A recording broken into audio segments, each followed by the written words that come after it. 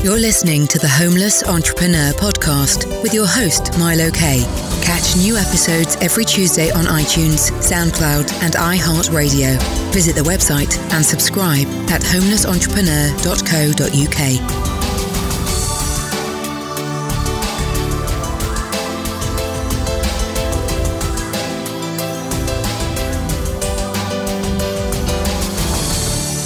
I'm currently sat at home in my apartment in the Northern Quarter, Manchester, and it's quite fitting that I'm recording this from home for the first episode, as I'll be talking a little bit about my story and why I'm in Manchester and essentially what brought me here.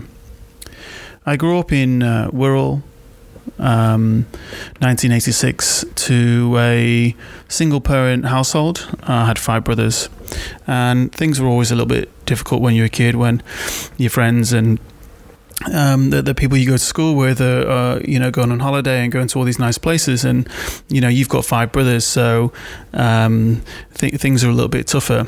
And throughout my childhood, it was a pretty exciting time. I absolutely loved school. That was one thing that sticks out to me, is I absolutely loved it. And it's quite funny because when I think back now, I probably could have tried a little bit harder. So I probably spent too much time enjoying it. I graduated from secondary school with not too great grades. Maths I didn't do too well with. It was a Catholic school, so RE I didn't do too well with.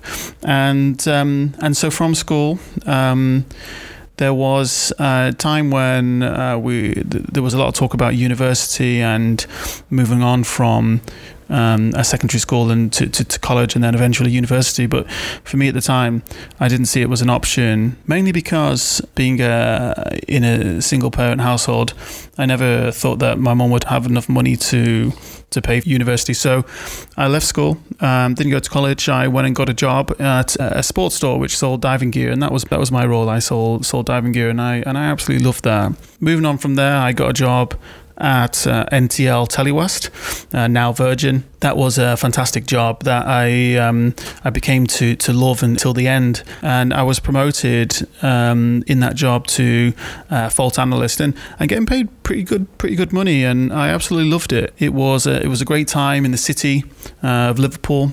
I used to get the ferry to work every day, so it was quite a fun experience.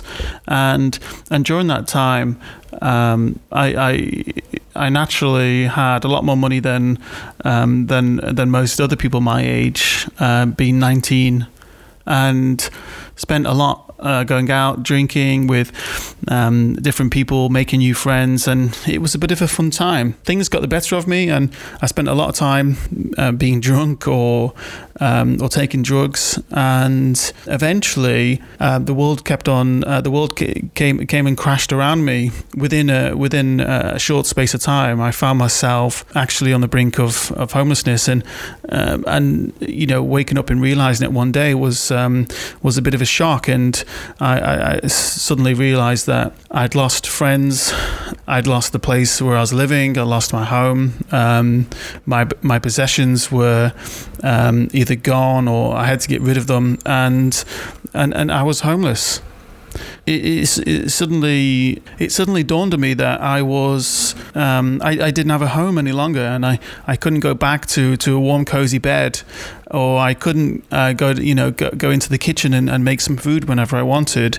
And so for the next 2 years or so, I was on a journey of self-discovery, and it was a really tough time.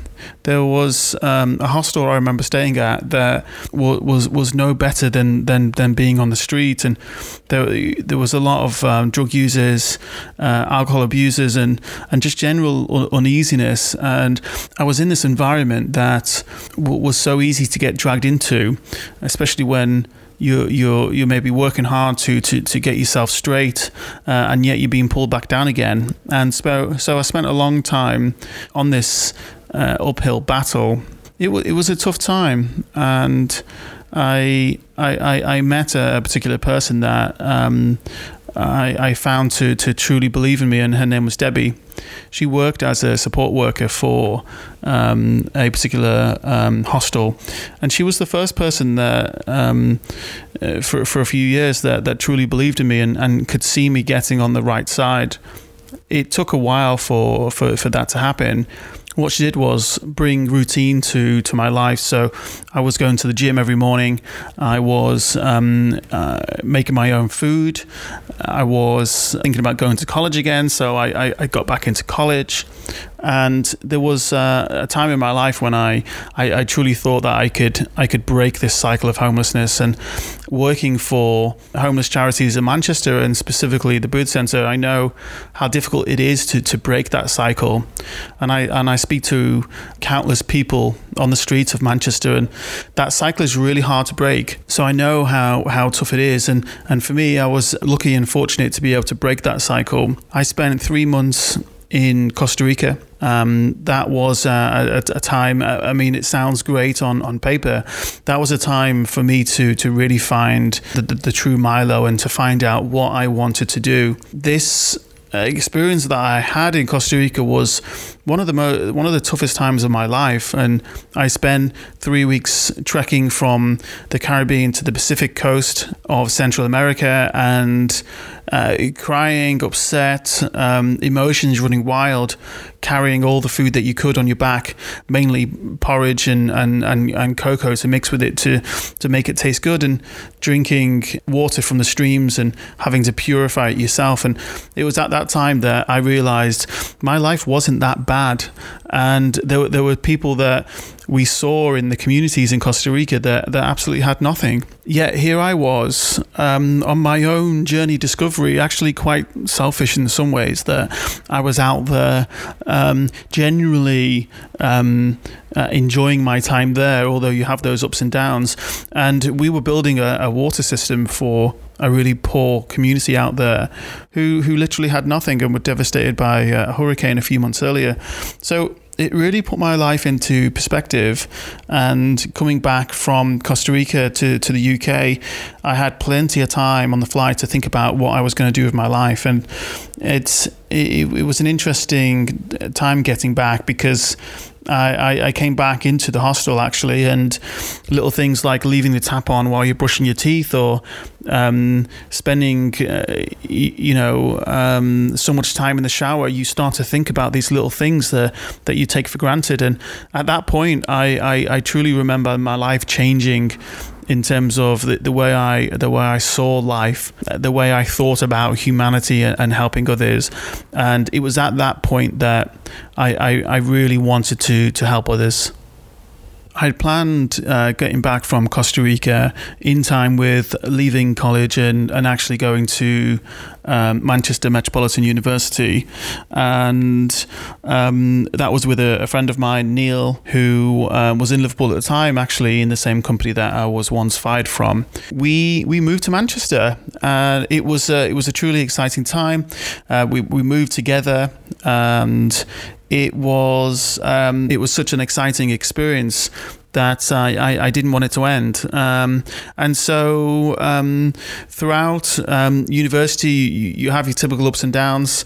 During my second year, I actually lost my uncle, which was a really traumatic time for me mentally. And it was at that time I was supported by Manchester Metropolitan University Counselling Service, which was truly instrumental in getting me back on track. And they really helped me get on the straight and narrow. And when you go through something such as homelessness and things are looking up, you finish university, you finish college, and you get on to a fantastic course and everything's great, but then things just come crashing down around you, and you lose your uncle. He dies unexpectedly, and it's like it went back around again in circles. And I thought, well, surely I can't have this other challenge. And so that was a really tough time as well. But I got through that, and about halfway through the course I was on, I met my business partner Jack, now business partner Jack, and we decided to go into business together. We freelanced for a little bit, and we're looking for an industry and a business to start for the first time. And after a few failed attempts at different businesses, we started Dreamer in 2014, and we've not looked back since. And so now I luckily get time to split my time between Dreamer, the Booth Centre, which I'm a trustee for, and also mentoring and trying to do good in Manchester. And so that's something that we try to do at Dreamer. But that's something that I'll talk about in another episode. The social good that we do and why that's good for business.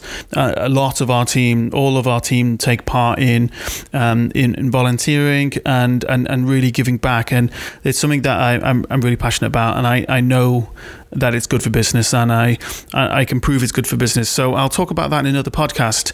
I guess my takeaways from my journey so far in life is that you can never give up, and things may come back around. You know, it's easy to let life beat you up, and it's easy to let people beat you up as well. Not in the physical sense, but emotionally. You know, all of us from time to time get told we can't do something. So I guess my learns are keep fighting for what you believe in. It's really essential that you believe in yourself and that you don't let anyone tell you that you can't do something. That's something I've really, really learned, because I'm living proof that you can become homeless. You can suffer family loss and get through at the other side, because I've actually done that. And so part of me giving back now is how can I help others do that as well, because things have worked out okay for me, and I want to be able to give that back to others. So my takeaway from for this podcast is never give up. You can do something, and a saying that I quite like is those who say they can't, and those who say they can, and that's something that really sticks with me. So never give up. I'd like to admit a little mistake. The podcasts are actually out every first Tuesday of the month, so my apologies for that in the beginning. I would love to know what you think, and this is my first time doing it, so if you want a podcast company to produce you something a little bit like this but without my mistakes, then visit artofpodcast.com. Please like, comment, share. I will read all the comments, and I would love to know your feedback, so please let me know, and visit the website homelessentrepreneur.co.uk.